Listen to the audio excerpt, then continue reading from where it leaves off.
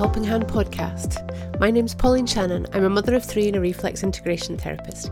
Each week I will be meeting someone who helps children and families. I will be asking them what they do and how they do it. We will learn how different therapies can help, how to choose which is right for you, and how to find them when you need them.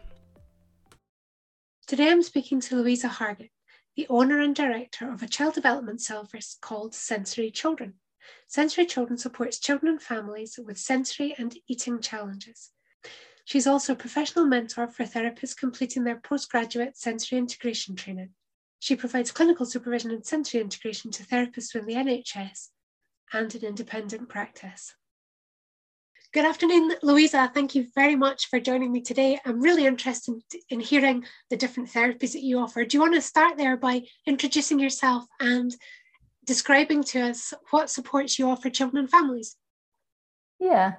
Anyway, thanks for having me on the podcast as well. So I feel like it's a really valuable service for families, and yeah, just a really lovely offering for people. So I was excited when I saw your invitation.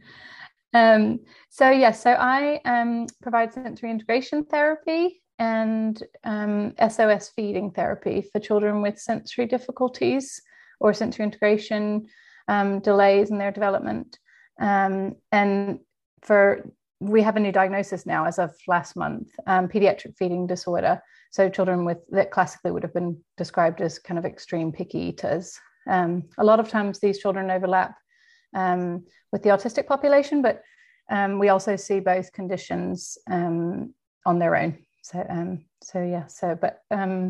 My kind of qualifications are, first I was a teacher, and then I qualified as a children's occupational therapist, and now I'm an advanced sensory integration therapist and a registered feeding therapist. So I have a lot of different qualifications, but I kind of like to see things in a really holistic way. So it's nice for me to be able to support families and kind of not just with one hat on. So how did you get to where you are? What drew you to working with children and to sensory integration and feeding in particular? I kind of was feel like I always knew I wanted to work with children. I was the oldest of 10 cousins and had a really kind of active childhood in a big family, and everyone was really creative. And I was kind of running, summer camp programs in my mum's back garden at 10. I was always kind of like a real kind of joiner. I worked at American summer camps all through uni, and then went into teaching and traveled around the world for 5 years and worked with children in lots of different creative settings. I was mainly based in the arts, and then I just felt like I wanted to do something a little more clinical. I liked the kind of diagnostics. A lot of my family members are in kind of medical professions, and I just always kind of thought that more diagnostic scientific side of the arts. I was kind of missing that part of using that part of my brain. So I went back as a mature student and trained as an occupational therapist. And I knew I was wanting to work with children. I knew I wanted to work in schools. And so I went straight into a schools job, and it was a highly specialist autistic school, and they needed us to have the postgraduate training to deliver sensory integration therapy. So they funded me, and I just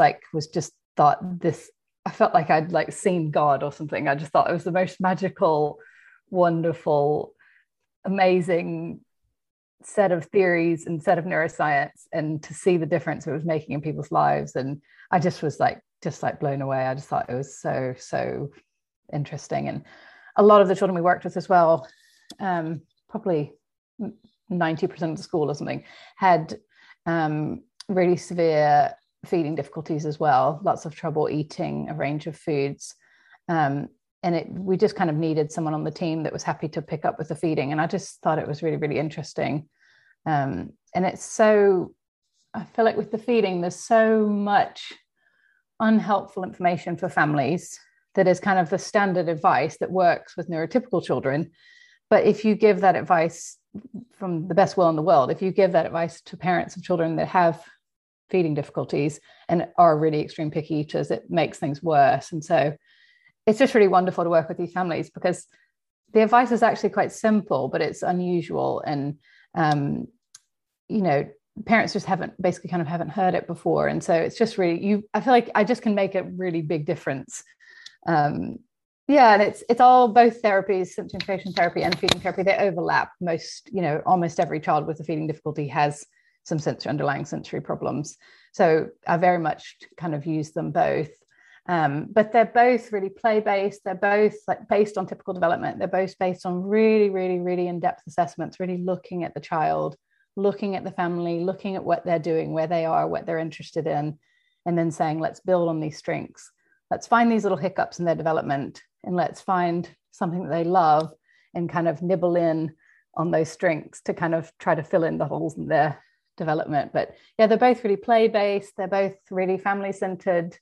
To me, it's just a really natural way to work that, I want to have fun life. Like, I want people to have joyful lives. Like, I'm not interested in designing a therapy program where someone has to like stand in a clinic and throw a ball against the wall 10 times. I'm like, that's not joyful. That's not fun.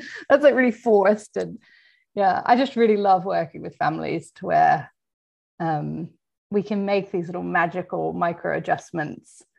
And, you discover that the mum really loves going to the beach. And it's like, well, could you guys just go like roll around in the sand one afternoon a week? And they're like, really? That's what we can do? I'm like, if you think it's fun, like it would help their sensory needs, it would help their, system to develop to accept a wider range of foods. And it's just lovely to give people permission to do things that they really love, and then see the neurological change and see the positive impact on children's lives. So it's really fun for me. I hope for fun for my clients as well. You obviously love what you do, but for those who haven't heard about sensory integration, can you just briefly explain what it is and what it looks like?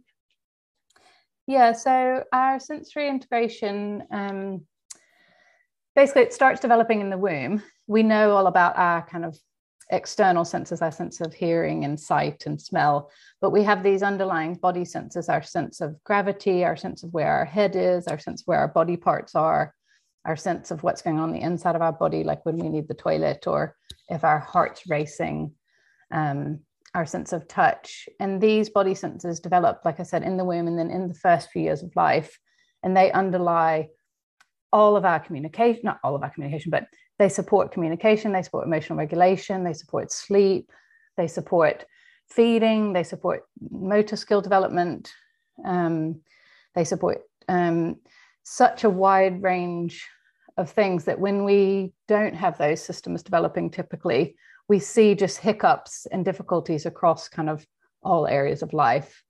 But the magic thing is when we do get in and try to fill in those gaps and try to make those systems develop a bit more typically, we see really magical changes, and just like holistically across lots of different areas. So, but it looks really simple. It looks like play. It looks like what you do with babies. You kind of, with babies, you rock them and blow on their feet and tickle them and, cuddle with them and roll around the floor with toddlers and do rough and tumble play. And it's lots of kind of things that you do with babies and younger children, but obviously with older children, we need to make it more age appropriate and involve different interests and have different types of equipment and, obviously touch them in different ways so it's appropriate. And but it's very much looking at those typical things that we do with babies to support their normal development, which, we would just consider you rock a baby to get them to sleep because that's what you do. But with an older child, we might look at why rocking helps them and how can they access that more independently, and how can they use those kind of movement activities to help them pay attention better in school or be able to brush their teeth or get dressed or anyway, that's probably not a very straightforward answer, but it's a little bit complicated from a neuroscience level.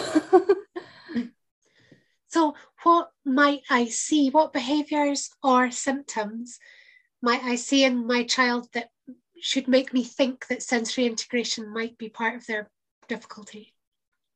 I feel like with sensory difficulties, it's often, with the really extreme kids, it's really obvious. We see them covering their ears, not being able to tolerate noisy environments, like flapping their hands, like jumping around, like banging their heads on the wall, like being really movement seeking. Sometimes they get ADHD diagnosis. They often have an autism diagnosis, they often are kind of seen as a really sensitive child or a really kind of difficult child or a really fussy child. Normally parents have trouble and teachers have trouble kind of keeping them settled and keeping them doing kind of the status quo. I'm not advocating for the status quo. I'm just saying that's like how it often comes across. You know, they won't sit in school, and I'm kind of thinking, why do they need to sit? It's easier for the teacher. It's not necessarily better for the child. But so we often see really obvious behaviors like that, but sometimes it's more subtle. Sometimes, you know, the child was a really fussy baby. They've always slept really poorly. They don't like to eat a wide range of foods. You know, they're quite anxious and withdrawn. Maybe they're quite passive, but we almost always see the motor skill deficit. So we almost always see that maybe they're a bit clumsy. They probably have poor handwriting. They can't tie their shoes. You know, maybe they have trouble getting dressed. They probably don't really like team sports. You know, we see the motor skill because that develops after the sensory systems. Those are the things we see more obviously. But yeah, it is difficult to pinpoint. That the really obvious kids are easy, and normally the parents and the teachers all pick it up and say they have sensory difficulties. We want some sensory help. But the kids that are a bit have less obvious behaviors, and you know, they aren't jumping around, flapping their hands, banging into things. Sometimes it's a less obvious assessment.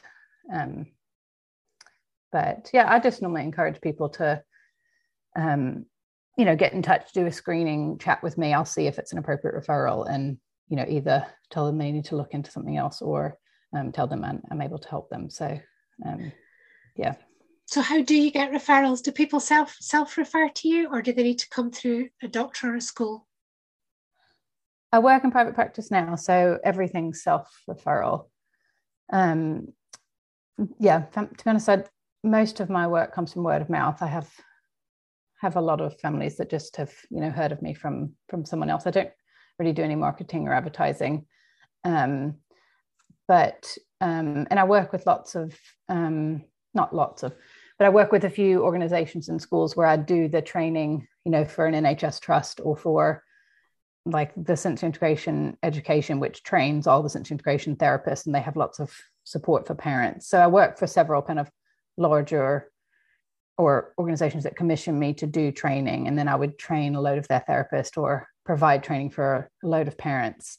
And then I get lots of other referrals from those because, you know, or I work with a private family who wants me to, or we decide that it's appropriate to train, you know, all the staff that's working with a certain child. And then they actually realize that, oh, we have lots of other children that need this. We could train other staff. So it kind of seems to creep out really quickly, which is wonderful.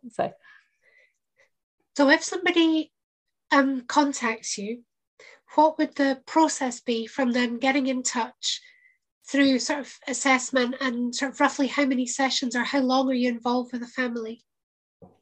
So I always do a little introductory chat with families for free. I think, like we kind of talked about before, I think family readiness is really important.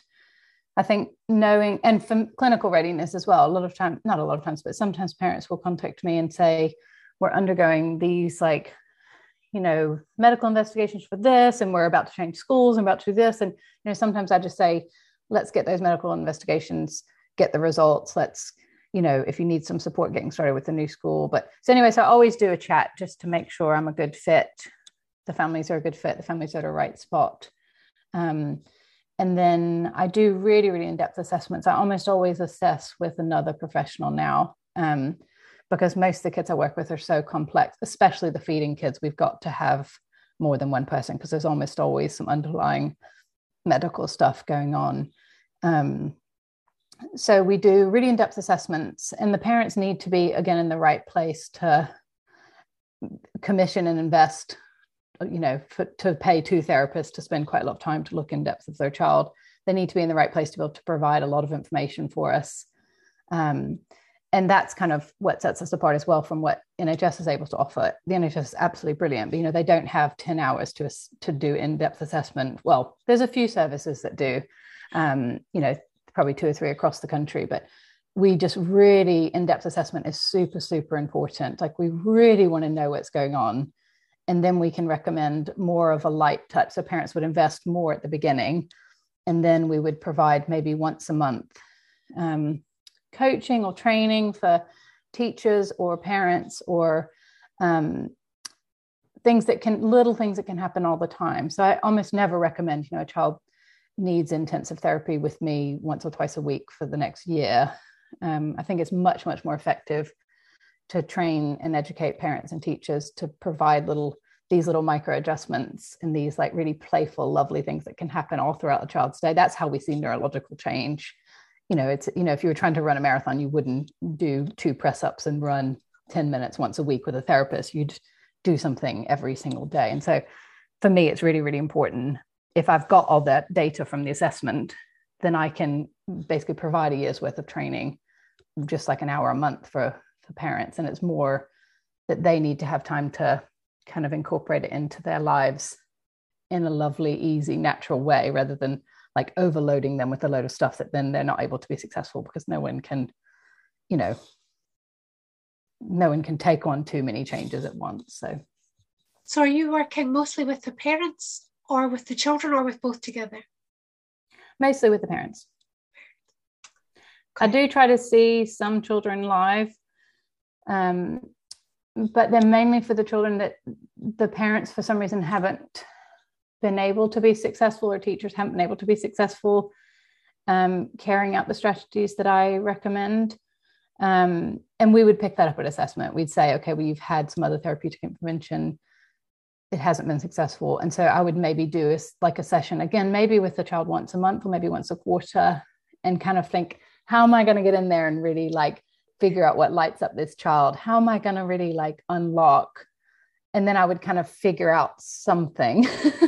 And then I'd hand that over to the parents and say, well, for the next month or 2 months, or, you try to explore this kind of thing. This is the little magical piece that I found. And I'll, check in with you again in a month or so, and then try to see if we can nudge them forward. But mostly I work with the adults. Is there a particular age range of children that you can work with, or that you prefer to work with? Mainly I get the little ones, because I guess my background is more in early years, but I think with feeding too, parents, they know if their child isn't eating, they're desperate for help. Most of my caseload is younger, but increasingly I'm supporting NHS services for adults with mental health issues and sensory issues, and in older young adults. But yeah, I think the majority of my caseload would be, kind of under 7. What would your ideal client look like? Louisa, I know that's a hard question, but I'll ask it anyway. That's okay. I thought it was kind of a fun question, actually. I love working with families that are really passionate, that are really kind of fun-loving. I know that a lot of the families I work with are in a state of trauma, so that's not, the state that they're in right then. But I think they need to want to work with someone like me who likes things to be a bit silly, a bit joyful, a bit playful. I'm not going to give them really, really black and white steps, bounce on this therapy ball 27 times. They need to want to collaborate. I kind of go to a family and I'm like, these are the kinds of things I want to do. Like, I want them to do something with their full body, something in nature, or, in kind of a open environment, something where they're like doing something they love. And then I need parents to kind of go, oh, well, we live near the beach, or like, we love to go on walks in the countryside with our family, or like, I don't really like being outdoors, but we have like kind of this big comfy sofa that we like do pillow fights on. Like, I need some kind of dialogue, and I need them to want to be involved. There's some parents who are literally so busy that are just like, I just want to send my child to a therapy gym every week, and like, I haven't got time to do this back and forth. And those kind of parents, it doesn't work so much for me to work with them, because that I kind of am like, well, we're not going to see really good change. I want to work with people that I know I'm going to make a really good difference in their life. And yeah, I mean, parents need to be a bit edgy. They need to like want something that's like quite cutting edge. The neuroscience is really recently and developing all the time on this. They need to want to be like kind of looking for the next thing, and be a bit ambitious, and be a bit it's not the standard offering. Increasingly it is. I mean, the research is changing all the time, and increasingly NHS services are funding it, but it's not your standard OT that's just like, let's sit at a table and practice tying your shoes because your child can't tie your shoes. We're not doing that. We're not doing any of that. So I guess you need to be a bit edgy, bit fun. Well, if we've got edgy, fun families out there who really want to start working with you, how do they get in touch? They can find me through my website. There's sensorychildren.co.uk, has all my social media links. I have an Instagram account, Facebook, have a very small emerging YouTube channel, which I think is kind of fun because even people can watch videos of me and my colleagues kind of chatting about things and see if they like our personalities. And yeah, my email is on there, and so yeah, they can just get in touch. Or we've got quite a lot of training available, so people can sign up for a few hour parent training and listen to us chat for a bit, and just check on a lighter note rather than doing commissioning a full in-depth assessment, which is a reasonable investment. They can buy into a smaller piece of training, see if the advice is helpful, it sits well with them and their family, and then see if they need a more in-depth assessment after they get that general information. So can you believe our time is running out? Is there anything? No, I know. I'm sorry, I'm talking so much. Is there anything you want to say, or anything I've not asked you that you want to say to parents before we finish up? I just think everyone's doing the best they can at whatever time and whatever stage they're in. I often see parents that feel quite kind of guilty that they haven't been able to get the right support, or annoyed that they are not made further progress. And I always just think whatever stage we're in is the right stage. We need to just give ourselves permission to be where we are, to give our children the permission to be where they are. I always think we just start where the child is, we start where the family is. That's where we're meant to start. And if a child can't do something, we don't try to force them to do that thing. We go one step before and think, well, what can they do? What is joyful? What is exciting to them? And let's try to kind of build on those strengths. And we need parents to be in a really wonderful, supported, joyful place in order to deliver the right kind of therapeutic intervention. So a lot of support I give to parents is just being like, take the pressure off, dress your child and brush their teeth for the next year, and let's really work on one priority thing. Let's not try to work on 10 things at once. So I guess I just want to tell people to just, get the help you need, but don't beat yourself up about not being further ahead than you are, because we always want to do too much, I think. Maybe that's just me. Anyway. That's a lovely place to end. And Louisa, thank you very much for your time. I'm really glad you came on and spoke to me. Yeah, thanks for doing this for parents. It's a great service. You've been listening to the Helping Hand podcast, connecting families with help and support when they need it. If you want more information or to find a therapist near you, go to helpinghandonline.co.uk.